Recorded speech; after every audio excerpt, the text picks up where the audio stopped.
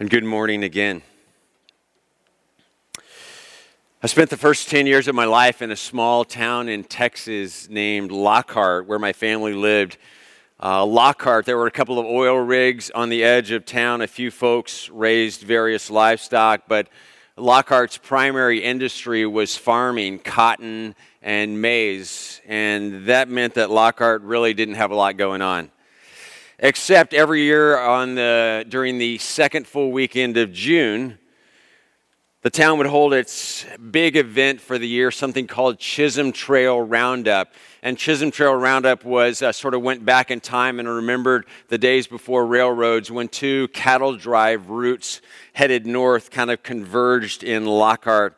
And my favorite part of Chisholm Trail Roundup, there were a lot of elements of that. The carnival would come to town. They'd have a rodeo on the other side of town. There was a chili cook-off, a beauty queen contest, a beard growing contest that I remember my dad entered one time. That's how bad things were. But my favorite part of the Chisholm Trail Roundup in that weekend, and sort of the highlight of life in Lockhart as a kid, was the big parade that went along with Chisholm Trail Roundup. So classically small-town America was this parade that one year the Coca-Cola company used that parade as a backdrop for one of their television commercials. Another year, my dad built a sort of four-wheeled vehicle that had to be pushed by an adult or two that my brother and sister and I and our neighbor kids climbed in and became a part of the parade. That's about all it took to get into the parade. And those were some of my most enjoyable memories from Lockhart and from my childhood in Chisholm Trail Roundup, that parade. At its annual 9-day celebration called Fiesta, the city of San Antonio, where I ended up growing up the rest of my time, has some of the biggest parades in the country each year, including a parade that literally floats down the San Antonio River. Some of you have been to the Macy's Day Parade in New York City. Some of you have probably been to Mardi Gras parades, the Rose Bowl Parade.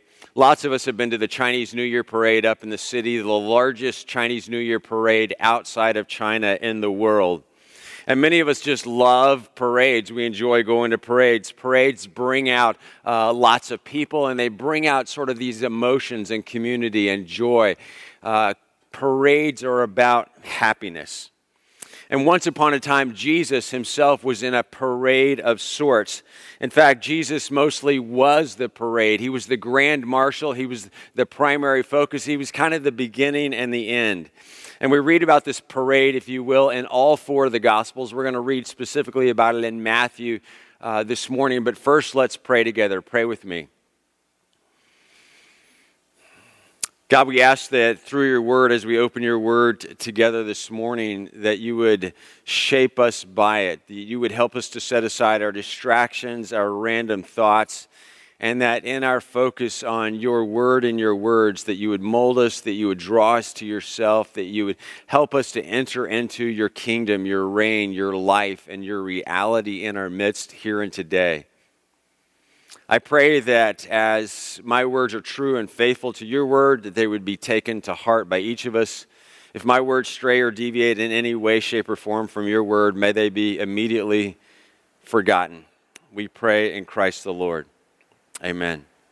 If you have a Bible with you this morning at home, want to grab a Bible real quick, that'd be great. I'm going to start reading from the Gospel of Matthew, chapter 21, beginning at verse 1. Listen closely, follow along closely if you've got a Bible with you at home. This is the Word of God. As Jesus and his disciples, as they approached Jerusalem and came to Bethphage on the Mount of Olives, Jesus sent two of his disciples, saying to them, "Go to the village ahead of you, and at once you will find a donkey tied there, with her colt by her. Untie them and bring them to me. If anyone says anything to you, say the Lord needs them, and he will send them right away." This took place to fulfill what was spoken through the prophet Zechariah in the Old Testament. "Say to daughter Zion," in other words, the people of Israel, the nation of Israel, "say to daughter Zion, see, your king comes to you, gentle and riding on a donkey, and on a colt, the foal of a donkey." The disciples went and did as Jesus had instructed them. And the gospel writers Mark and Luke include here some words that Matthew leaves out for some reason. Luke writes, "Those who were sent ahead went and found it just as Jesus had told them. As they were untying the colt, its owners asked them, 'Why are you untying the colt?' And Jesus' disciples replied, 'The Lord needs it.'" And this was a way that those gospel writers, Mark and Luke, make it crystal clear to the readers that Jesus is calling the shots all along the way, that he knows what's happening, that he knows what's coming, that nothing surprises him. None of this is accidental. And now verse 7. "They brought the donkey and the colt and placed their cloaks on them for Jesus to sit on. A very large crowd spread their cloaks on the road, while others cut branches from the trees and spread them on the road. The crowds that went ahead of him, Jesus, and those that followed shouted, 'Hosanna! Hosanna to the Son of God! The Lord saves. Blessed is he who comes in the name of the Lord. Hosanna in the highest.' When Jesus entered Jerusalem, the whole city was stirred and asked, 'Who is this? Who is this?'" And there ends our reading, at least for the moment.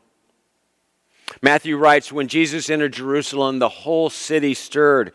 And we have to take that somewhat metaphorically, I think. In verse 8, Matthew writes, "A very large crowd spread their cloaks on the road." And now it's the whole city.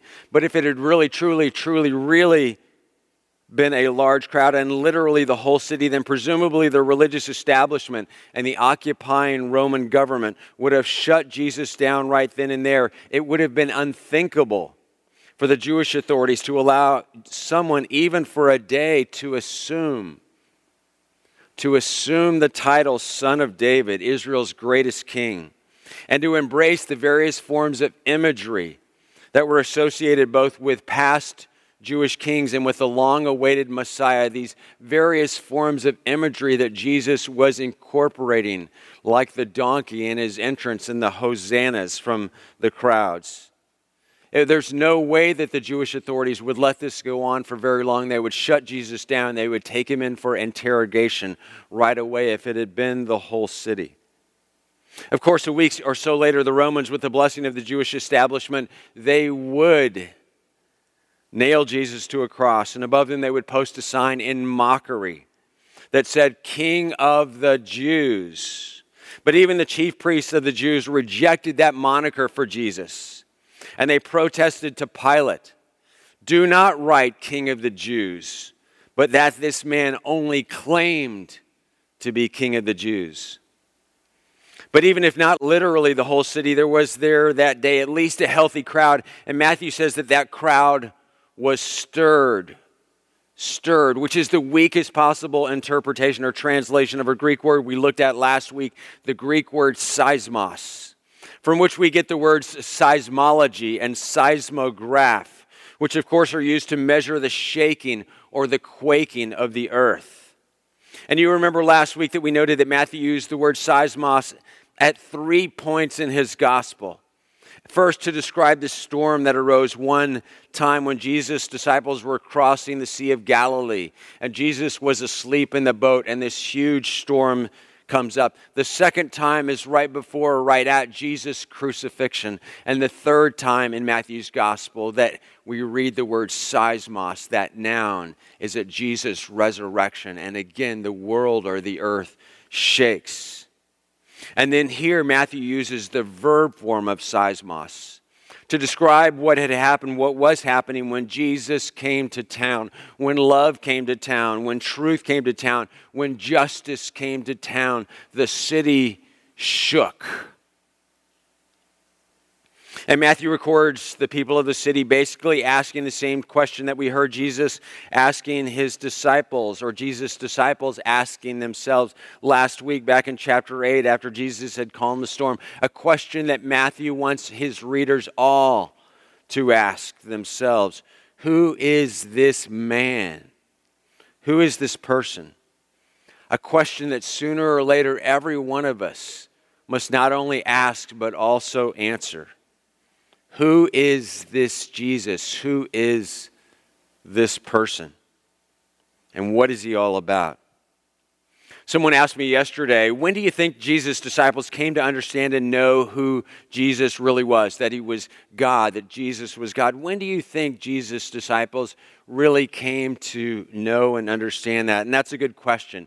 But more important than my response or my attempt, my guess at a response to my friend yesterday, is each of our own answers to that question today. Who is this person? Who is Jesus? And that's the most important question anyone will ever answer. Who is this person? Who is Jesus? Clearly, Jesus was like no other. He was unique among all people, unique in history, and certainly that day, unique in Jerusalem. Ordinary pilgrims would enter Jerusalem on foot. Jesus was no ordinary pilgrim, and so he enters differently. But kings, typical kings, entered cities on stallions. Some of those present in Jerusalem that day must have been familiar with Alexander the Great's grand entrance into Jerusalem 300 years earlier, conquering, victorious, demonstrating his power. Alexander entered Jerusalem on a war horse, a symbol of battle and victory. But Jesus entered Jerusalem quite intentionally, gently, and riding on a donkey. An ordinary king, and we celebrate Jesus as king on Palm Sunday. An ordinary king would enter a city in Jesus' time to kill and to destroy. But Jesus entered fully committed to live and to die by a mission to love his enemies and to turn the other cheek and to teach his students and followers and disciples and the world to do the same. Jesus' students, followers, disciples recognized in some way that Jesus, though he came into Jerusalem in some ways as a king, was no ordinary king. They, no doubt, were expecting something monumental from Jesus at the same time, though. Most of them had been with Jesus for 3 years. They'd seen him exercise power in the sick and power in the lame and power over the wind and power over the waves. They'd seen him run circles around the brightest of Israel, the most educated, the most religious, the most holy. They'd seen his popularity soar among the masses in recent months and weeks. This certainly would be Jesus' breakout moment, they were thinking. Despite his entrance into Jerusalem on a donkey, that must have been some glitch in his plan, they may have thought.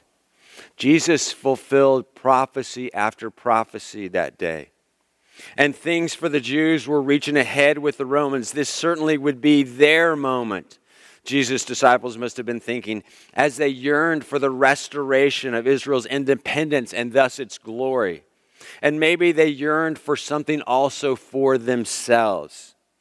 At the end of the previous chapter in Matthew's gospel, and remember that context is always important in all of life, in all of the world, in all that we do, in all that we read, but certainly also in the scriptures. At the end of the previous chapter, Jesus' inner circle, so right leading into this, James and John came to Jesus with their mother. They brought their mother. And Jesus asks her, "What is it that you want?" To which she replied, "Grant that one of these two sons of mine may sit at your right and the other at your left in your kingdom." Because there was this anticipation that Jesus was about to bring about his kingdom and to be enthroned himself as the King of Israel. And Jesus replied to her and to them, "You do not know what you are asking." You have no idea what you're asking. You do not get it. They still don't get it, Jesus said to James and John's mother, and neither do you. No one did. Not yet. And Matthew tells us that when the other 10 disciples in Jesus' close-knit group of 12 heard about James and John's approaching Jesus with their mother, the other 10 were indignant. Remember that word, indignant. And they were probably mostly indignant, not because James and John with their mother had gone to Jesus asking for positions of prominence in his coming kingdom, but rather because James and John had beaten them to the punch, had gotten to Jesus, had the nerve to get to Jesus with that question before they did. And so really none of Jesus' disciples got it at this point. They didn't understand Jesus' mission. They didn't get his motives. They didn't understand his kingdom, at least not yet. They had participated in Jesus' so-called triumphal entry into Jerusalem, as editors of our Bibles have often labeled those first 10 verses of chapter 21 in Matthew's Gospel, Jesus' triumphal entry. But if Jesus' entry into Jerusalem could in any way be called triumphant, it certainly was not triumphant in any way that Jesus' disciples expected. And then there's this matter again of context. Context is critical in understanding so much of the Scriptures. So listen again, I'm going to back up and pick up Matthew's account at verse 6 now. Listen again. The disciples went and did as Jesus had instructed. They brought the donkey and the colt and placed their cloaks on them for Jesus to sit on. A very large crowd spread their cloaks on the road, while others cut branches from the trees and spread them on the road. The crowds that went ahead of him and those that followed shouted, "Hosanna to the Son of God. Blessed is he who comes in the name of the Lord. Hosanna in the highest heaven." When Jesus entered Jerusalem, the whole city was stirred and asked, "Who is this?" The crowds answered their own question, "This is Jesus, the prophet from Nazareth in Galilee." The crowd's best guess was that Jesus was a prophet from an obscure little town in Galilee called Nazareth, which was partly accurate. He was prophet. And then without skipping a beat, Matthew continues, Jesus entered the temple courts and drove out all who were buying and selling there. He overturned the tables of the money changers and the benches of those selling doves. "It is written," Jesus said to them, "it is written, my house will be called a house of prayer. But you are making it into a den of robbers," another reference from the Old Testament. And we can read that calmly. I can read those verses calmly. But it's hard to envision Jesus calmly, gently, humbly, as he rode in on that donkey, driving out all who were buying and selling there. Even overturning tables, scattering people's money, their coins, their beloved possessions, and their animals to be sold for profits.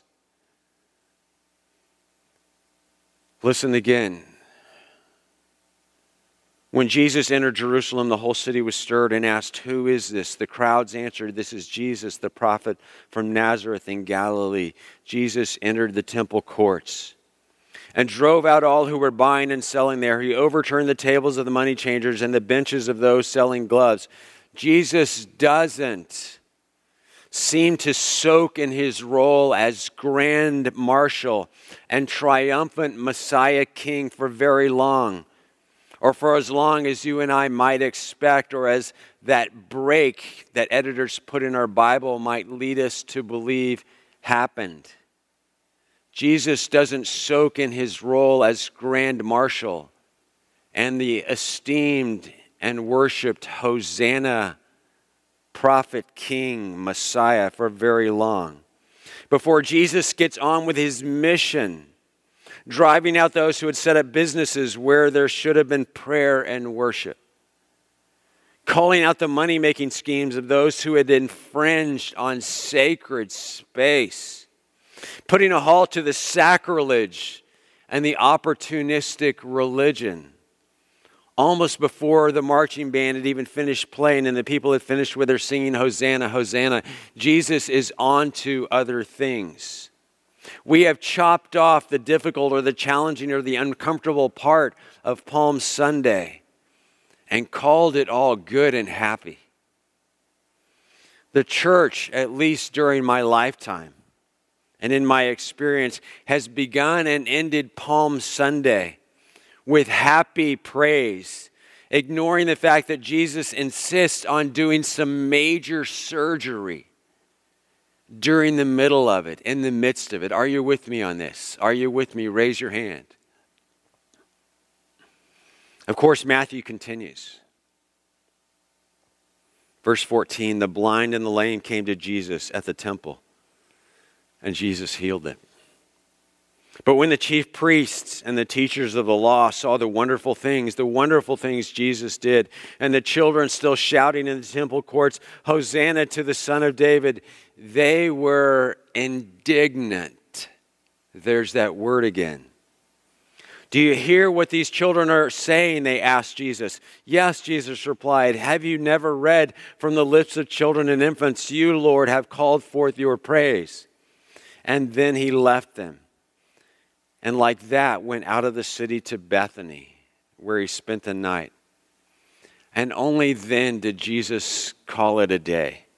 Only after healing the blind and the lame, the disabled and the broken, the needy and the poor and the little children, to all of whom you remember his kingdom belongs, for all of whom his kingdom is. And the ones who are indignant and frankly unaware, obtuse, clueless, missing the boat in this section of Matthew's gospel are first Jesus' disciples before Jesus' grand entrance. And the religious leaders after Jesus' grand entrance, while the ostracized and the disenfranchised and the poor in spirit and the children are immersed in God's grace and freely lapping it up.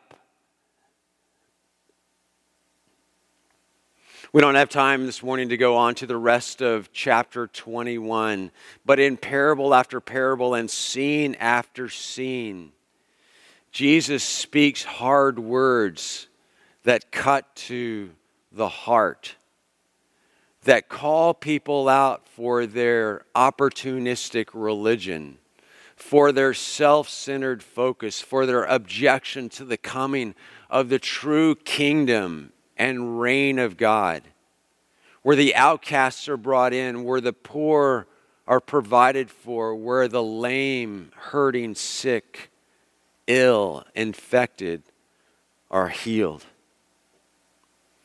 The ones who are indignant at Jesus' coming kingdom, as it turned out, were Jesus' disciples themselves who hadn't yet got it. And the religious leaders who were good at practicing religion, but up to that point knew nothing of the King's kingdom. We have domesticated Palm Sunday. And so much of the rest of the Christian faith, and so in some ways our Christ as well. By dwelling in and on and about the parades, which we love, we all love. My favorite moment in the year on Sunday mornings every year is what we missed out on in live reality this morning, when the children come into the sanctuary waving palm branches every Palm Sunday up until now. It's my favorite moment of the year on a Sunday morning because it's a reminder how simple what Jesus calls us to is. To be all about Him, to be praising Him, to giving Him honor, to giving Him what He rightly deserves. But we have domesticated Palm Sunday and so much of the rest of the Christian faith, and in some ways also our Christ, by dwelling only in the parades and tuning out the other parts of Jesus' love, Jesus' truth, Jesus' righteousness. He calls us to a righteousness not just in our own lives, but in the way we live in the world, and what the Bible calls justice. What is right and what is good. Because we've learned to be content with parades.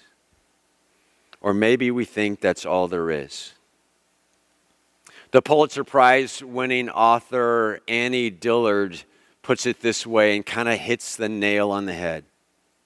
She writes, "On the whole, I do not find Christians outside of the catacombs sufficiently sensible of conditions. Does anyone have the foggiest idea what sort of power we so blithely invoke? Or as I suspect, does no one believe a word of it? The churches are children playing on the floor with their chemistry sets, mixing up a batch of TNT to kill a Sunday morning. It is madness to wear ladies' straw hats and velvet hats to church. We should all be wearing crash helmets.